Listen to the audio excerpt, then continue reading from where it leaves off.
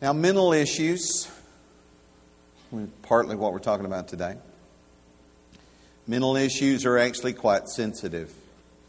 You have to be real careful these days about saying anything funny about mental issues. So I've got one very, very small, humorous statement to make. I told the doctor I did not want brain surgery, but he changed my mind. That's it. The truth is, and some of you may not realize it, especially if you're new to us, you don't know, that I've had an insecure mind before, talking about it psychologically. My wife and my kids went to Swaziland back in 1995, and at the time, Swaziland was going through an epidemic of malaria. 50 deaths had already occurred, and they were expecting that number to rise. So since malaria was on the rise and there were so many mosquitoes in the area, we were going to be in a gospel meeting there, we needed to take something. We took a drug called mefloquine. My family was unaffected. I had a psychotic event. The worst part was the first 90 days, and then it was the next 2 years, and then it was roughly the next 8 years before I was actually back. Yes, that includes time that I was here. I did not come back until 2006. Y'all hired me in 1996. So for the first 10 years I was here, I was not me. Some people wonder why I've changed. Because I actually changed back into me. Wikipedia talks about mefloquine, which is fancy name is Lariam. It's used to prevent or treat malaria. Typically, it's started before your exposure and continued for several weeks afterwards. Serious side effects include potential long-term mental health problems, neurological side effects, and in 2013, the U.S. FDA warned, put this on the box if you get some now, neurological side effects can occur at any time during drug use and can last for months to years after the drug is stopped, or it can be permanent. Neurological effects include dizziness, loss of balance, seizures, and tinnitus. Psychiatric effects include nightmares, visual hallucinations, auditory hallucinations, anxiety, depression, unusual behavior, and suicidal ideations. I had all the above. All the above. I woke up one day, and it's the strangest thing. I wasn't there. It's sad to lose you. I know none of that makes sense to you. You think, what are you talking about? I wasn't there. But even though that happened, God healed me, and I praise the Lord. I praise the Lord. So I understand the idea of an insecure mind from a different perspective than maybe many of you do. You see, a secure mind is strong. You're probably stronger than you think you are. But a secure mind is strong enough to test itself. If you can't test it, you're not that secure. If you can't ask questions, you're not that secure. 2 Corinthians 13 says, test yourselves. It's appropriate to do that. 1 Thessalonians 5:21 says, test all things. So test the people around you. Not a bad idea either. 1 John 4 verse 1, we're to test the spirits, because every spirit's not from God. So your spirit, your thoughts, your attitude, your mind needs to be tested. The best way to test it is by comparison. Don't really have another way, really. So attain to a secure mind. To attain to it, we need to define it. And to define what a secure mind is, one of the best ways to do it is to define its opposite. So today we're going to basically define its opposite. The secure mind versus the undisciplined mind. If you have a secure mind, you have a disciplined mind. If you don't, you have an undisciplined mind. So God's peace is seen in His presence versus an undisciplined godlessness. Listen to what He says again that was read a moment ago, part of it. Verse 1, therefore, my beloved and longed for brethren, my joy and crown. We're in Philippians chapter 4, the last chapter. So stand fast in the Lord, beloved. So you need to be close to the Lord.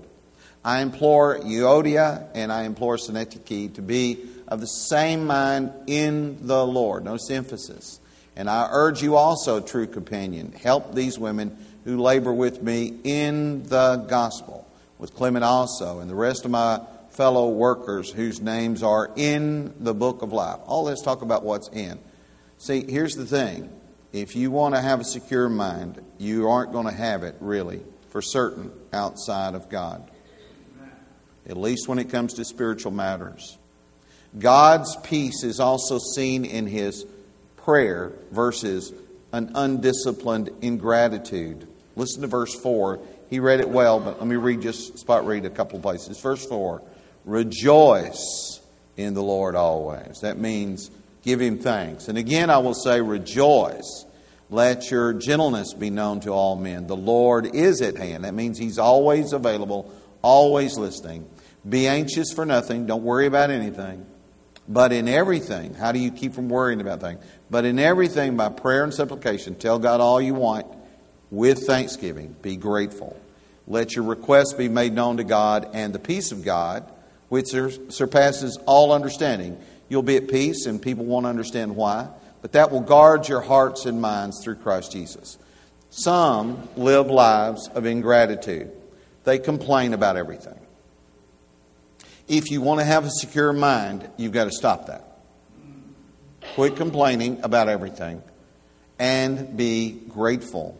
And God's peace is seen in His purity. If you really want to have a secure mind, you have to keep your mind pure. That's versed against an undisciplined negativity, that people can wallow in negativity. Verse 8 says, finally, brethren, whatever things are true, whatever things are noble, whatever things are just, whatever things are pure, whatever things are lovely, whatever things are of good report, if there is any virtue, and if there is any praiseworthiness, meditate or think on these things. Keep your mind on good things, pure things. The things which you've learned and received and heard and saw in me, these do. So not just your mind, but your actions. And the God of peace, again, the God of peace. You notice the emphasis on this peace. See, there are people who just live negative. They turn everything into a negative. We can't be like that. You want to have a secure mind, spiritually speaking? Stop being negative about everything that comes your way. To attain this, we define it by comparison.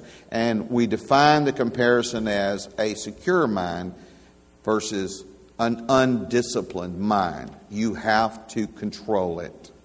You cannot let it do what it wants. And in controlling it, you must be controlled about godliness. That's self-control. You must control it about being grateful. That's self-control. You must control it about being someone who's not negative about everything.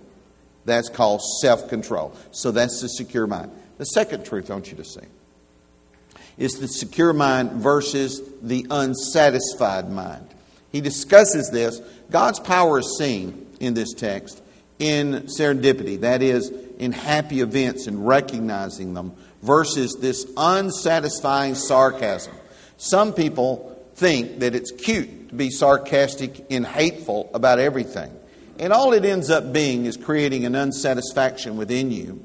Philippians 4 verse 10, but I rejoice in the Lord greatly that now at last your care for me has flourished again, though you surely did care, but you lacked opportunity. See, you can get so negative and namby-pamby ugly that you find nothing good in what other people do. It would have been easy to just say, well, finally you did something for me. But he didn't say it that way. He said you lacked opportunity. And I'm grateful that you did something. That's a different attitude. See, this sarcasm is unsatisfying, and it's not good for your mind. God's power is seen, and believe me, I know these things. I've been on the wrong side of this. Listen to me. God's power is seen in situations versus unsatisfying sufficiency. It's not about me being strong and sufficient to handle my problems. That's a hard lesson to learn, but it is a critical one if you want to have a secure mind. Verse 11 says, "Not that I speak in regard to need, for I have learned." This does not come easy. This is not easy. This is not something you buy off the shelf. I have learned in whatever state, whatever situation I am, to be content. Well, you haven't been in my situation. No, but I don't have to learn your situation. I have to learn mine. And I have to learn to be content in my situation. You got to figure yours out. Verse 12. "I know how to be abased. I know how to abound. Everywhere in all things I have learned both to be full and to be hungry, to abound and to suffer need." I know it's hard. Situations can be very hard. But if you recognize that we're all in God's hands, you can learn to be content in whatever situation you are in. And that'll make your mind so much stronger. You'll be much more secure spiritually.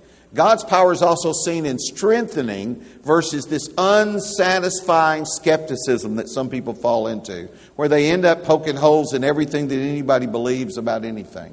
Verse 13 says, "I can do all things through Christ who strengthens me." Not a skeptic, not sitting around saying nothing can be done, you can't make any difference about anything, but rather receiving strength in the Lord.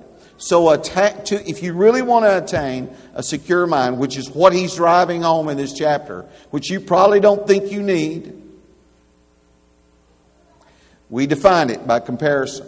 The secure mind versus the unsatisfied mind. Finally, the secure mind versus the unfruitful mind. God's provision is seen in sharing versus unfruitful selfishness. He says in verse 14, Paul says, and you have done well that you shared in my distress. Now that you Philippians know also that in the beginning of the gospel, when I departed from Macedonia, no church shared with me concerning giving and receiving, but you only. For even in Thessalonica you sent aid once and again for my necessities. Sharing. You want to save your mind? Share. Because if you're about you and the tough times hit, your mind won't make it. God's provision is seen in sacrificing versus unfruitful stashing away and hoarding up for yourself. I'd rather end with nothing and have helped somebody than to end with all of the junk that we seem to be after and just help me. Verse 17, not that I seek the gift, but I seek the fruit that abounds to your account. Verse 18, indeed, I have all and abound. I am full, having received from Epaphroditus the things sent from you, a sweet-smelling aroma, an acceptable sacrifice, well-pleasing to God. Referencing even back what Brother West said earlier. Sacrificial giving makes you fruitful, and it makes your mind stable. God's provision is seen in the supplying versus this unfruitful solitude about being about me. Verse 19, my God shall supply all your need according to his riches in glory by Christ Jesus. Now to our God and Father be glory forever and ever. Amen. Amen, class. Verse 21. Now listen where he shifts. Greet every saint in Christ Jesus. What does that have to do with it? Everything. The brethren who are with me greet you. Verse 22. All the saints greet you. But especially those who are of Caesar's household. The grace of our Lord Jesus Christ be with you all. Amen. Supplying, giving what other people need. That includes a handshake. and a hug. Supplying that strengthens your mind and their mind. We all need to be loved. We all need to be helped. We all need a hug. We all need each other. You want to be secure? Staying away from church is not the way. You want to keep your mind secure. You say, well, nothing will ever happen to my mind. Oh,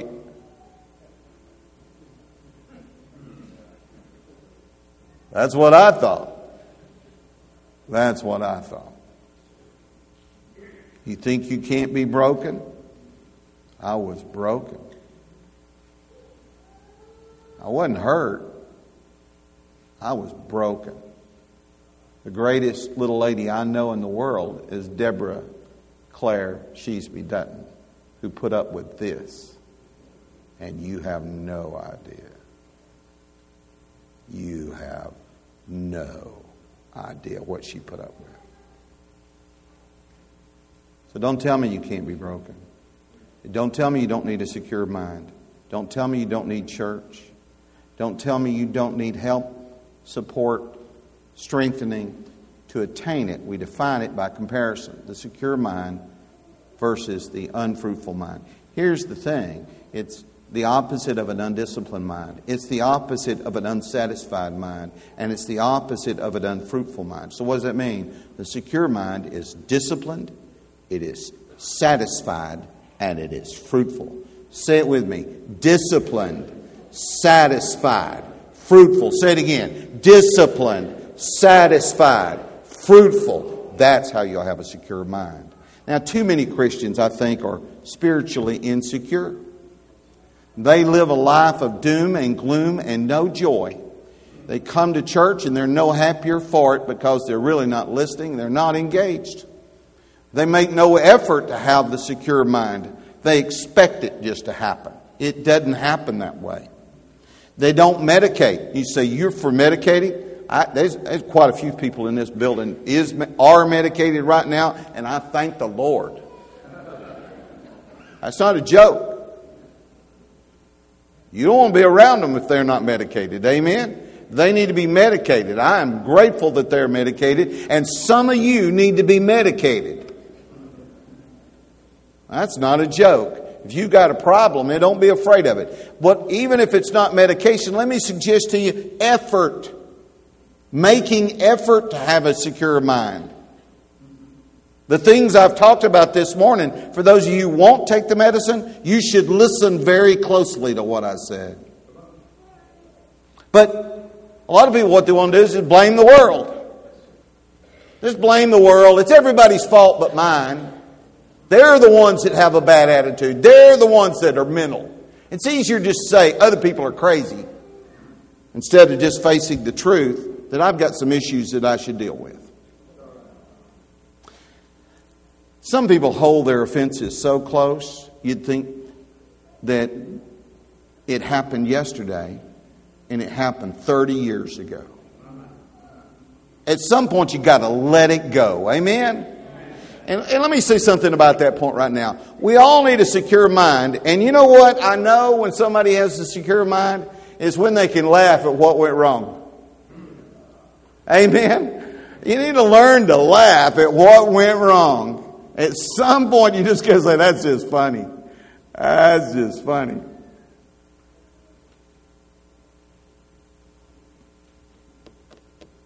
Carol Burnett. I got my sense of humor from my mother. I'd tell her my tragedies. She'd make me laugh. She said, comedy is tragedy plus time.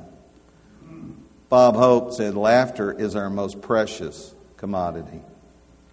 Proverbs 17:22, a merry heart does good like a medicine.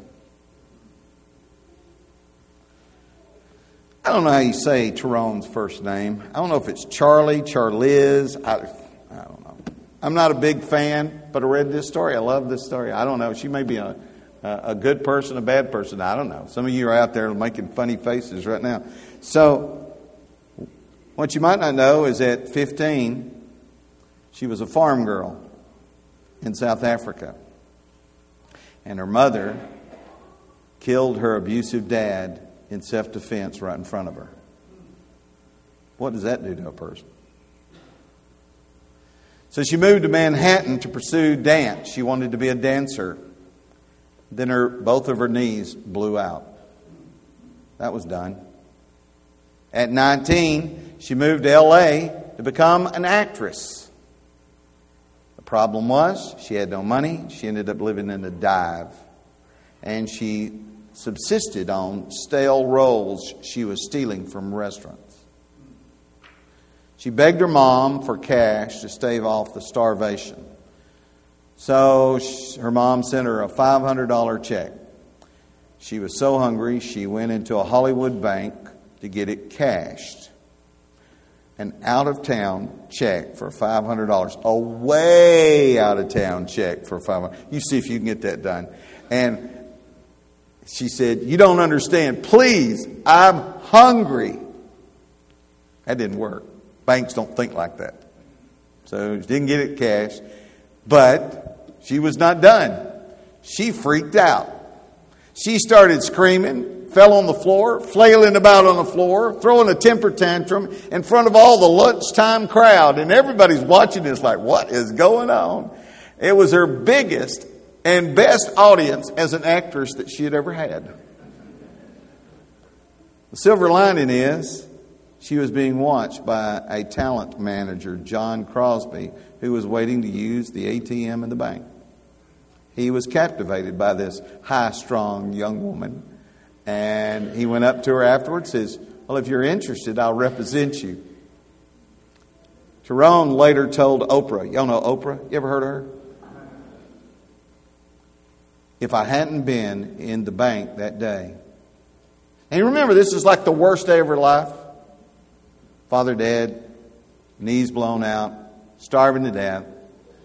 If I hadn't been in the bank, and remember, they didn't cash the check.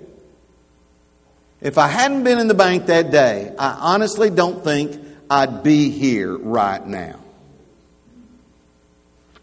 She became an actress, made a little money doing it. Here's what I'm trying to get to you. It's funny how tragedy works out. Have you noticed? Without Harding having a no summer session term in 1975, I never would have married Deb Dutton. I'd have never met her. That was a horrible thing for her. She was a foreign student. No, not the marriage thing. That's the best thing ever happened to her.